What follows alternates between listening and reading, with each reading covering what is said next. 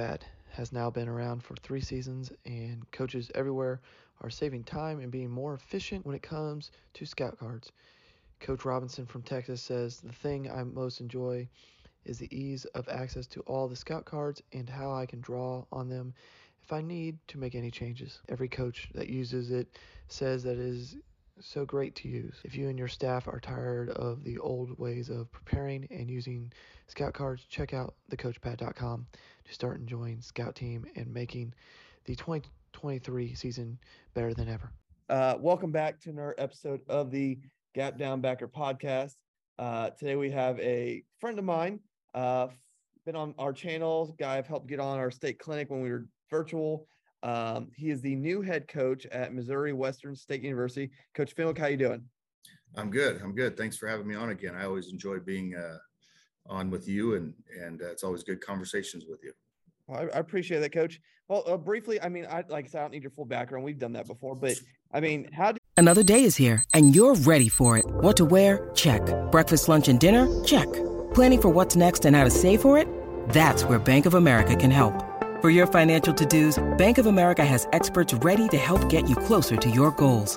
Get started at one of our local financial centers or 24/7 in our mobile banking app. Find a location near you at bankofamerica.com/talktous. What would you like the power to do? Mobile banking requires downloading the app and is only available for select devices. Message and data rates may apply. Bank of America N.A., member FDIC.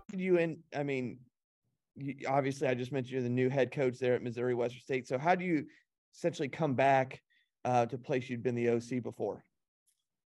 Yeah, I mean, that's a good question. I mean, I was here as the offensive coordinator from 07 to 12, and we did some really good things, won a lot of games, won the MIAA championship, which I think, probably put me in position to get the head job at Missouri S&T. And so gain that experience as a head coach for 6 years over there, and built that program up and won 10 games in 2018, which probably put me in position to get the Southeastern head job, which is down there in Durant, Oklahoma, which is really close to Texas. Great recruiting pool down there. And so I was there for 4 years, and then when this job came open, it was kind of one of those things. I know a lot of people that are up here in the St. Joseph area, quite a few alums, guys that either, played for us while I was here, or just guys that were boosters and alums from the past and all that stuff that I just, had good relationships with. And I think, everything just kind of aligned, and I had some people that were pushing my name, and they, contacted me and asked if I'd be interested. And then honestly, it happened really fast. I mean, it was literally a Zoom meeting on Wednesday. It was and then I left when we took the team down to the bowl game that we played down in Texarkana. And then by Monday after the game, they'd offered me the job, and then Tuesday I had to tell the team at Southeastern. Wednesday, my wife and family drove up to St. Joseph. Thursday, we did a press conference and meet the team, and then it was off to work. So it all happened, all very quickly. And then obviously, so that's, just sometimes it's all about who you know and the connections you make. And I think it goes back to, just doing a good job, where you're at, and not burning bridges, and just making, just building relationships with people. And then, some things kind of come back and come around. And this is, I've always thought that Missouri Western is a top 10 job, Division II job in the country, just as far as the resources that they've committed to, and the facilities that we have here, and, the ability to go recruit who we need to go recruit. And, so it was one of those things where, Southeastern was a great place, great people that I worked for. I really enjoyed it. I could have seen myself being there for a really long time. But if there was, certain jobs at the Division II level, that I would have to look at it. And this, thing came open, and, here I am. So got, new colors. So, yeah.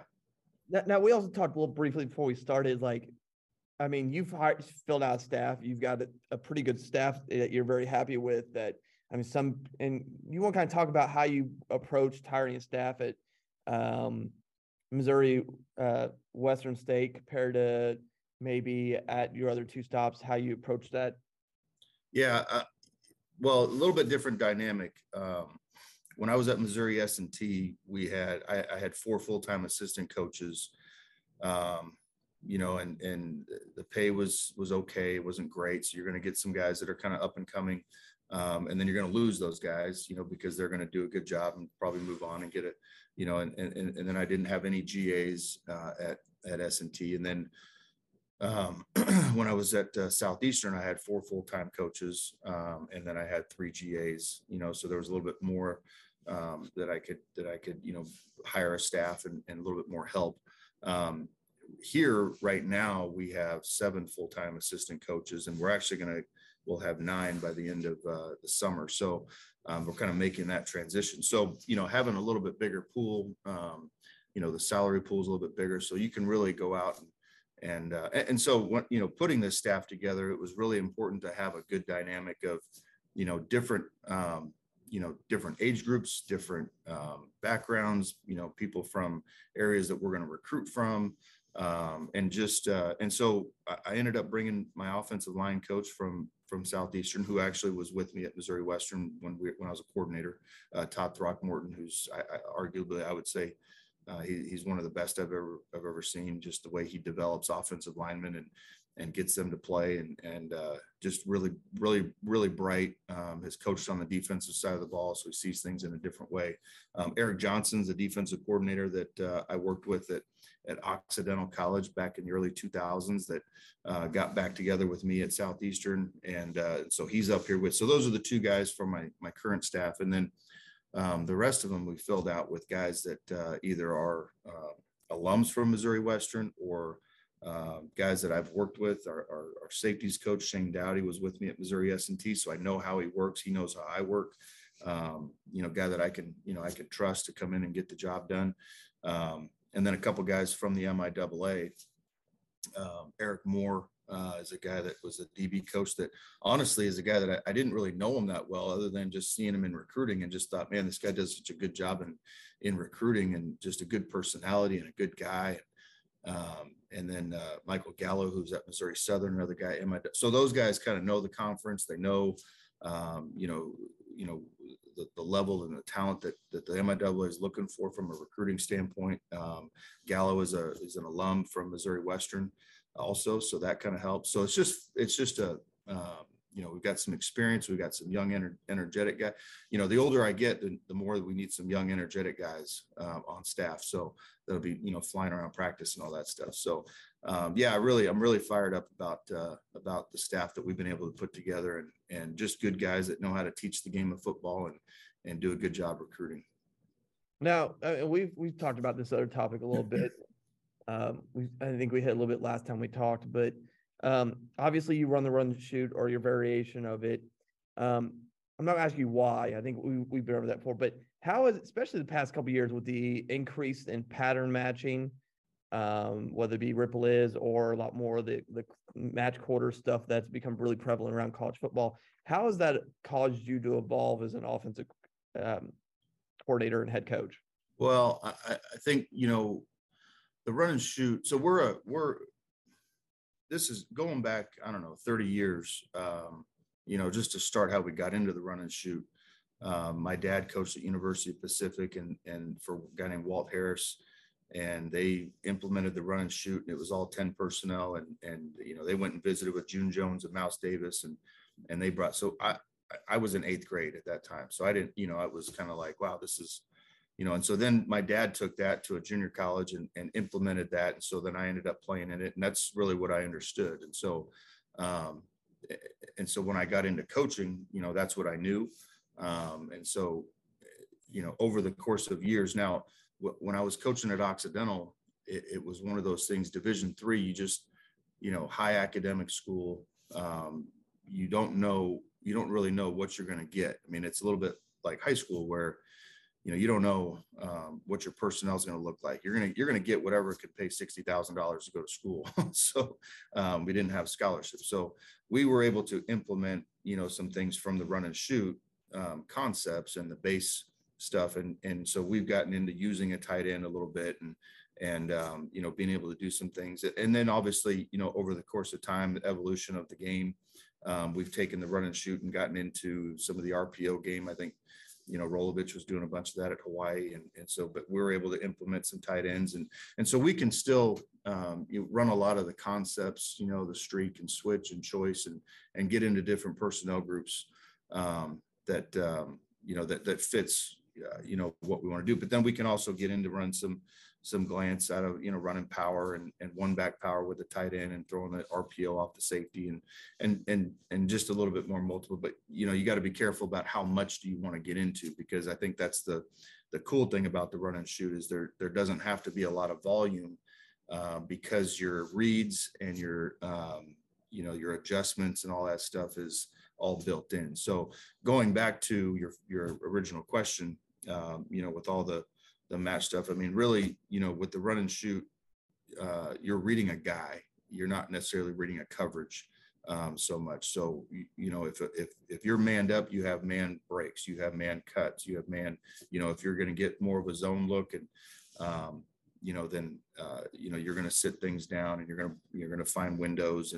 And so it just allows us to be able to adapt to whatever we're going to see. And I think, for us, there's games where we go into it and there's so many multiple coverages that we're going to see in the game, in the defensive game plan. And, looking at, who's, you don't know what you're going to get from down to down. You're going to get, it's kind of it might be a grab bag of coverages. And it's like, I don't know what we're going to see on third down. So, us being able to, in a sense, have the chalk last and be able to adjust our routes and adjust our, based off of, what the defender's doing. And we do talk about coverage and we break down coverage and look at all that. But at the end of the day, if our outside receiver's running a streak read, he's going to read the corner, and he's going to do whatever, the opposite of what the corner is doing.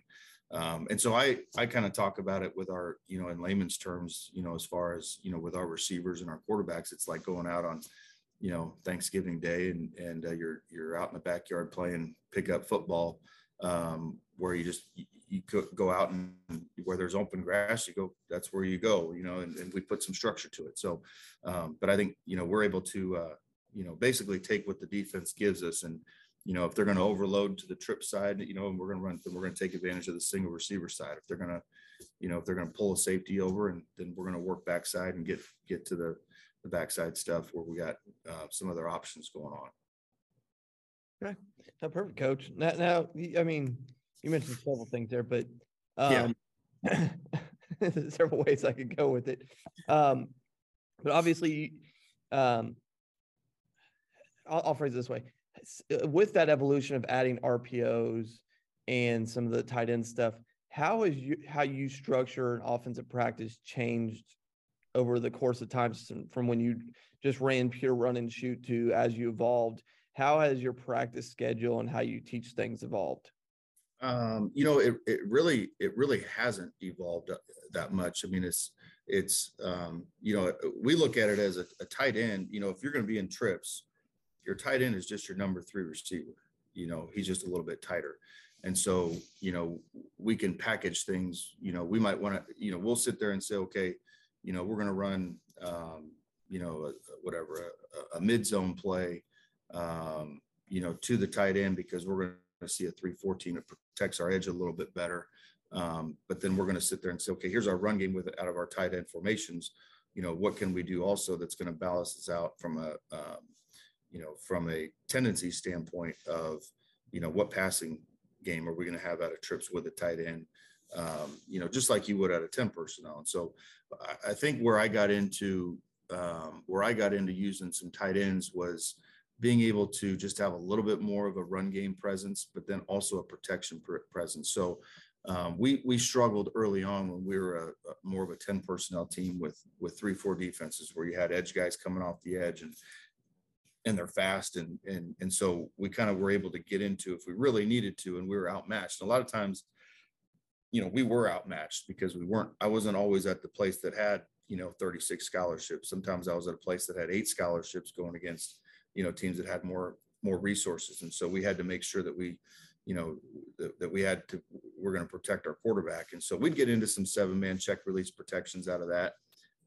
But also be able to, have the numbers in the run game to be able to use a tight end and protect the edges with outside backers, bringing guys and that sort of thing. So it just gave us a little bit more to, from a protection and from a not having to run the ball uphill and trying to reach everything, push out to an extra guy, where you may not have, we got, when you play a 3-4, you got to handle 7 potential rushers in some combination, 7, combination of those 7 guys. So, and you don't know, where they're coming from sometimes. So, so from a practice structure standpoint, we might call, we'll call, in our script, we'll call choice, for example, and, out of 10 personnel, but then the next time we're going to run it at 11 personnel. And, one of those guys has the unders and 10 personnel, and now the tight end's got an under. Now it's going to depend on what kind of tight end that we have. If we have a guy, like we had a kid named Reggie Jordan when I was at Missouri Western, well, that guy could get vertical. So we could get him up the seam.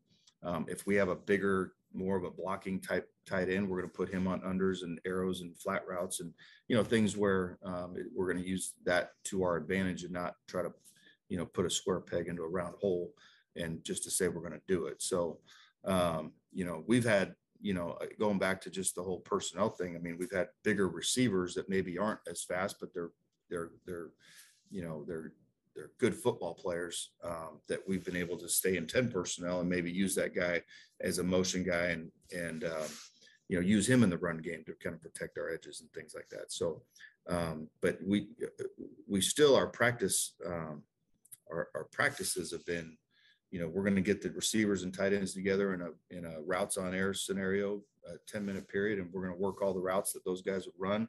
We'll run switch with tight ends, and because a lot of times those guys are the last read, they don't have to be, they're backside, and so we'll put the tight end on the, on the switch on the sideline and what we call the rail, and he'll read the corner just like we would with a slot receiver. So they all, are interchangeable, and so we can, mix it up. But I don't want to get too much volume where we can't practice and get good at enough stuff. Okay. Now, I mean, you mentioned a couple things there, and I'll come back to switch here in a minute. But I'm curious because, and I've heard you talk a little bit before when you were at state clinic. You talked about some quarterback play, and I just want to kind of go back to it. I mean, and because I've asked people, like, obviously with the evolution of defenses and offenses, how much you still use the half roll and the drop. Obviously RPOs, you're not going to half roll during that, but how much do you still use it? And really just for people who aren't familiar with the run and shoot half roll, how do you teach it? Oh boy. So the half, I think the original run and shoot was the true half roll where they were going to get really wide and set up over the tackle, and it was almost like a roll. It's really evolved out of the shotgun for us. I term it more as a drift, and we try to get ourselves, basically I give them kind of the guard landmark, but I don't overcoach it, and because sometimes there might be something where they know that they're not going to go front side, and so they're going to peek front side, but they may not get as wide because they know they're going to get backside, which is fine. But, we basically when I teach the drift or the half roll or the drift, what I call, we're going to take a big first step out of the gun. We're going to the right. We're going to take a big first step, about a 45-degree angle. And then depending on what route we got, or if we're going to throw the first read or if we're going to hitch, then we're either going to just gather with no hitch, and it's going to be a 1, 2, 3 and throw it. But it's basically I teach it as a 45-degree angle. Now, if we're going to the left, we teach the back pedal, which is different for a lot of people. A lot of our quarterbacks, when they come in, they're not used to the back pedal. And so we teach where if we're going to the left, we're going to start with our right foot. And that's going to be a big first step with depth and width. And then with our footwork, we're either going to go 1, 2, 3 and throw it, or we're going to 1, 2, 3 hitch and throw it if it's like a deeper curl or a corner route. or we're going to go 1, 2, 3. It's not open. And that gives us time to kind of decipher. I think the thing that people don't understand about the run and shoot is, I think everybody thinks that it's a down the field, everything's, and it is vertical. But it's also built in. It's a quick game, get the ball out offense. I mean, it's, the run and shoot is not meant to be holding the ball for 4 seconds and wait for everybody to get 50 yards down the field and throw it deep. It can get to that. But, if we're going to call smash on the front side and, the hitch is open on the outside with the number 1 receiver, then we're going to go 1, 2, 3, no hitch and throw the ball and get it out. And if you talk to, I've spent a lot of time with Dan Morrison, who has worked with June Jones for many, many years, and is still working with June Jones in the XFL. But, I've built a really good relationship with him, and just talking about how, we want to get the ball out of our hands and get it to those guys. And if they take it away, that's when the big plays come. But we don't necessarily sit there and say, we're going to force the big play. We're going to let the big plays happen. So, we try to, have an average of getting the ball out in 2.6 seconds. So the course of a game, I'll come back with a stopwatch and see, and I'll time each throw from snap to release, and over the average of the course of the game, can we get that? Are we getting that thing out in 2.6? Now, obviously there's going to be some where we're going to get all the way backside and it might be 3.4, but there's also a lot of times where we want that ball, quick outs and, hitches and hitting the ball in the flat, and just get it out and get into the athletes so that they can get it in space and go run. And then lo and behold, you call a play where you think you're going to throw the hitch, and the next thing you know, you're backside throwing a touchdown on the seam. And you're like, okay, great job. So, and then there's certain things that we call that are specific to, let's take a shot. But I think the mentality of it is, quick drops, quick feet, get it out, and get it out of your hands. No, it's a good point, because I was listening to this, I think a mouse clinic from when at UH, like in 2005 or something like that. And he mentioned, was talking about go, and he's talking about the ball needs to be out in that third step. Yeah. And talked about, I think like Jeff George couldn't do it. Jeff had to take 5. So he did like the first 2 steps, and then it was like 3 choppy steps. He couldn't do it on that third big step. He had to do 3 choppy. So like, to your point, yeah, it should be out. He's like, you should never get sacked on go. Yeah. Right. Third step. Right. Yeah. So that's the thing is, on go, a lot of times, if you can get that they take away that flat defender and they throw the seam, and it's not just a seam. There's so much more that goes into it about getting width and creating your space, and that ball needs to be completed at 10 to 12 yards. It's not a ball that's going to be down the field 20 yards. If that's the case, you're holding on to it too long. And that was something that, working with Dan Morrison and just kind of more, just understanding that whole concept of that thing, it's, get that thing out. Yeah, no, you're perfectly right. Now I want to ask you, because and I don't need every detail, but just from a broad, you can get as detailed as you want with it. But you mentioned switch, and like I said, I've been slowly going down this run and shoot rabbit hole this off season. How do you teach switch, or how do you approach teaching switch? Yeah, I think it starts with the alignment. If we're running it from the boundary, we're going to put that guy about 2 to 3 yards inside the numbers, because at the end of the day, your landmark is 2 yards outside the hash. And so you got to get to that guy. So number 1, we tell number 1 to go first. And he's going to push an inside stem, and he's got to make sure that he doesn't get rerouted. But we don't want to be so flat, and we don't want to be so horizontal that we can't get ourselves to get vertical. And so we've got to stem inside, but we got to get vertical up the seam as quickly as we can. And then obviously he's going to read the safety. And if the safety is gone, there's nobody up the seam, then he's going to take it vertical, keeping his outside, staying outside the hash.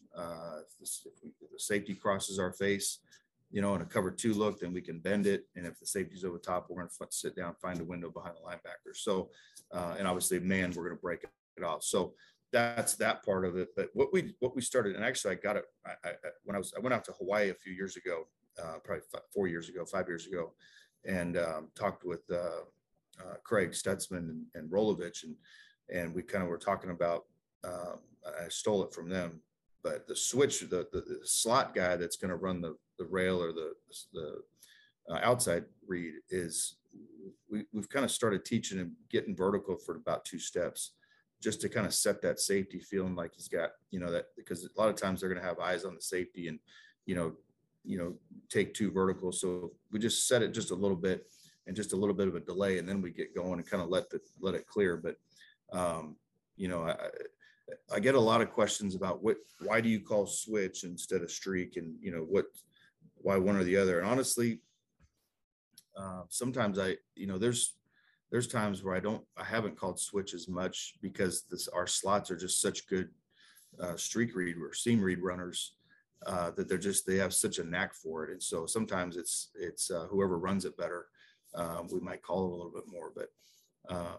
But then, so going back to, the slot, so we set it vertical just for about 2 steps, and then we get going, and then we teach it. And this part of it, I think I got from Timmy Chang. I've stolen everything, obviously, which I think we all have at some point, but so we're going to push it and try to attack the blind side of the corner and push it to about, 14. And then if we're going to sit it down, we used to bring it back to the sideline.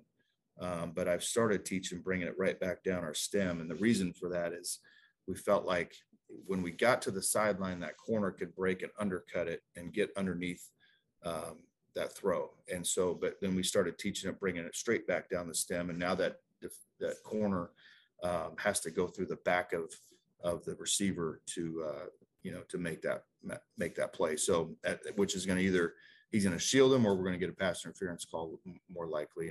And so we teach them to keep coming straight back down that stem. If we have a defender that's on our hip, there's no cushion, he's on our hip, then we'll pull through and we'll turn that into a dig. I think one of the things that's probably different than some of the other run and shoot, what we've got to is, I think, on that rail or the switch outside streak read is, it's kind of that whole, if you get by, if you beat them, then you're going. Well, what we found is that, by the time we got backside and that guy, so maybe we've beat him and we're ahead of him, but he's trailing us. Well, by the time, and we're in a full sprint, by the time that our quarterback got back to it, we were so far down the field that we couldn't make that throw.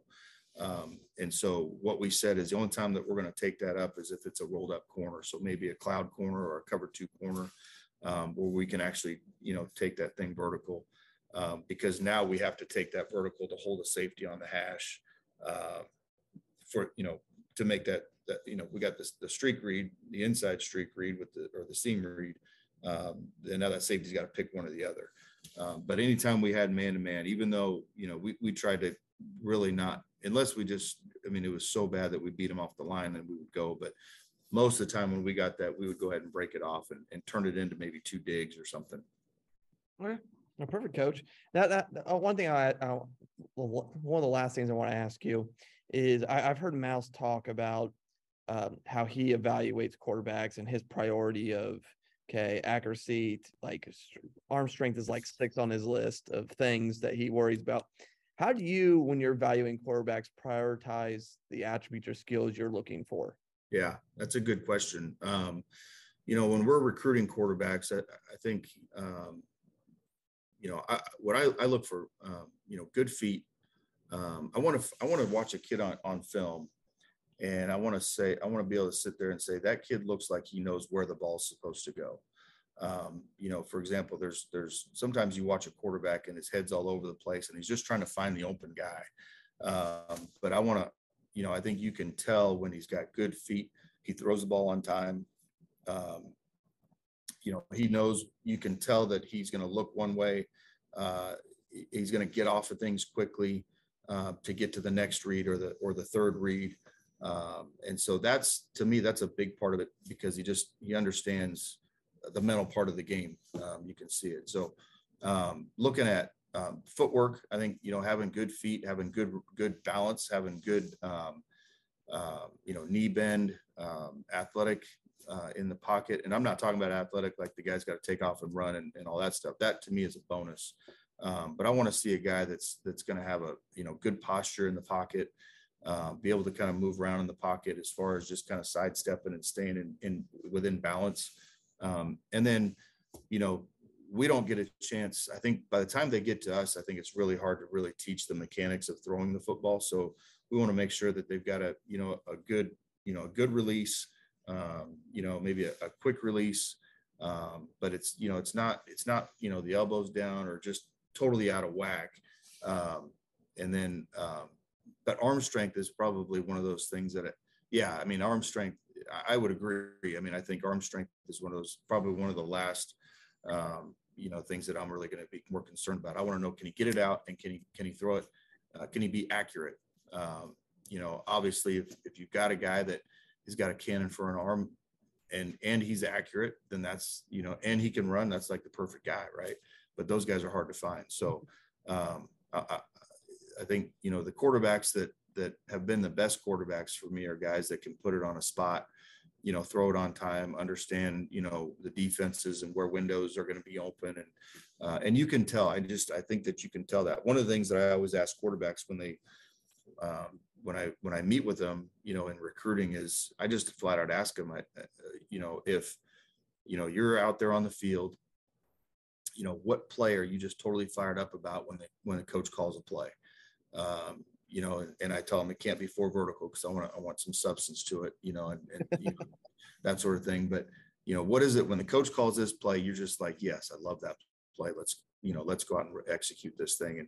And then I make them, teach it to me. And so, cause I just want to know mentally, how are they reading things, and how do they see it? And if the kid can sit there and say, okay, this is our first read, and this is what I'm looking for. And if it's not there, they take this away, then, then I go to this, and then I go to this. And so just being able to talk to X's and O's in football, and just try to, see his brain work, and see, how far along his football IQ is, I think is important. Cause we just, again, with the hours that we're allowed, at the college level and at the Division II level, I think there's more at the Division I level, but, you really got to get a guy that, can already throw it. I can work. We spend a lot of time on footwork. We spend a lot of time on, because our footwork is a little bit different with our drift and our back pedal and all that stuff, and trying to get through progressions and eliminate things on the front side and getting all the way to the back side. I've actually gotten to the point, and I'm kind of going off topic here, but I've gotten to the point with our progressions where, from a teaching standpoint, I've really emphasized getting to the last read early on in the teaching process, because that's the hardest thing to do. There's a lot of quarterbacks that come out of high school that it might be, the coach is telling them, hey, if the first read's not there, take off and run. Well, again, if we're calling smash, if anybody's calling smash, you've got one read. Well, if smash gets taken away, there's a lot of quarterbacks that panic and they go, well, what do I do now? Where am I supposed to go? And you can tell they got their head all over the place. So I really teach that the first read's the easy part. That's easy, because I'm going to sit there and I say, okay, pre-snap, I know what's going to, I'm 90% sure that this hitch is going to be open, so I can go 1, 2, 3 and throw it. Or I'm pretty sure it's cover 2. We got safety inside the hash. I'm going to have a great chance of throwing the corner out. But I've got to really get to the good at, if that gets taken away, what's my plan? Having a plan pre-snap. And so we work a lot of footwork of getting backside and throwing the backside streak reads. And because that's to get a quarterback to go from 1 to 2 to 3, and feel like he's got time to do that. We've got to make sure that, we're not asking the offensive line to protect for 6 seconds for him to get back there. So we've got to eliminate some things. We got to see some things. We got to get our footwork and our shoulders and our hips, backside, so that we can throw the deep ball or get off it and get to the third. So I've actually kind of started a few years ago, almost teaching it backwards, from a sense of here's the concept and how do we get because the backside streak read's always open. And there's so many times. And so since I've been doing that, I think I've thrown that backside rail probably more in the last 3 years at Southeastern than I probably have in my entire coaching career. I mean, our quarterback was so good at just getting all the way back and just knowing that thing it's open, it's going to be there. And so that's, that was a lot of information about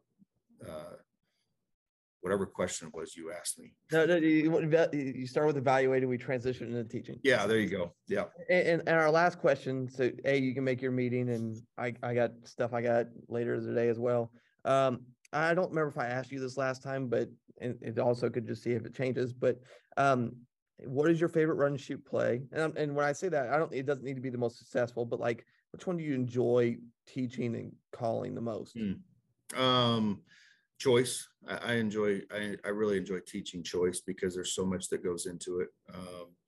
I think that's one of those plays that is always going to be in the game plan because there's so many different there's so many different answers based on whatever coverage that we're going to see. And we'll run it out of a lot of, I think the original run and shoot is, it's a trips play, it's going to be, single receiver, choice route, and you got, everything backside, but we'll run it out of different, we can run it out of 2x2. We'll call it out of 2x2, and we'll call it, with the tight end formations and things like that, whether it's a balanced up formation or a trips formation. And so I think there's just a lot of things, and then, being able to run switch off of it, being able to run special off of it. There's just a lot of answers to it. And I think, we're going to rep that just about every day in practice, because you really got to get the quarterbacks and receivers on the same page as far as the reads go. And we still teach it. I mean, we still teach it the same way that Mouse teaches it. In fact, I mean, this is, I still actually go back probably once a year and go watch the original Mouse Davis choice on the chalkboard teaching tape just to see, what I missed, or is there something, that, and just kind of refresh. And I'll actually have, if I have new coaches that are, learning, what we're doing, I'll start with that, and teach it straight off of,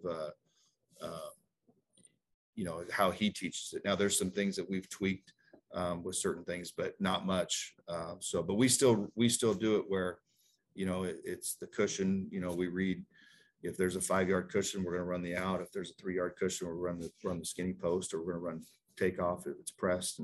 And so so that, to me, that's I like that the best. We've kind of gotten away from go. We run it a little bit versus certain looks, and you have to rep it a lot. And I really enjoy it because when you hit that seam, it's really fun. But there's just a lot of, you're seeing a lot of guys, defenses that are really pushing extra guys to the trip and squeezing things down and all that. But when it's good, it's good. I'm actually going to ask you one more question. Okay. And I know, ignoring your quick game and your RPOs, what are the first 3 like run and shoot pass concepts that you install? First, we're going to run streak and switch, which I package as the same deal. And then off of that, we're going to run, I think off of streak, you've got smash, and you've got, takeoff out, whatever you call that. And I think those are all kind of work together. So that's kind of one little package that we do. Choice is going to be something that we're going to put in really early in camp, either depending on where we're at in the installs and how experienced we are, it might be a day one thing. And then, we're probably going to run, I really like, I think what they call hitch, so basically it's we're going to push the rail front side and make that the first read with our seam read and our under. And we get a lot out of that, where we just come out and throw an 8-yard rail. Or if we get pressed, I mean, last year we had an All-American receiver, and if we got pressed, then we were going to go ahead and just throw it up the sideline. We got a lot of mileage out of that. So, but everything that we pretty much do is going to have an inside outside streak read to it, for the most part. Okay. Going back to the RPO thing, I think the run and shoot with the post snap reads, falls right in line with with the RPOs, because those are post snap reads. And so we were already, I think when we started getting into the RPO game and the post snap, read the safeties off the run game and read that backer off the run game. I mean, it was something that we already knew. We were already used to reading safeties. We were already used to, being able to get our eyes on things post snap. And so it almost fits hand in hand with, it's kind of comes from that whole flex bone, if this, then this, and it has all the answers kind of the deal. So it all worked, from a teaching standpoint and knowledge of what our guys already knew how to do, it fit perfect.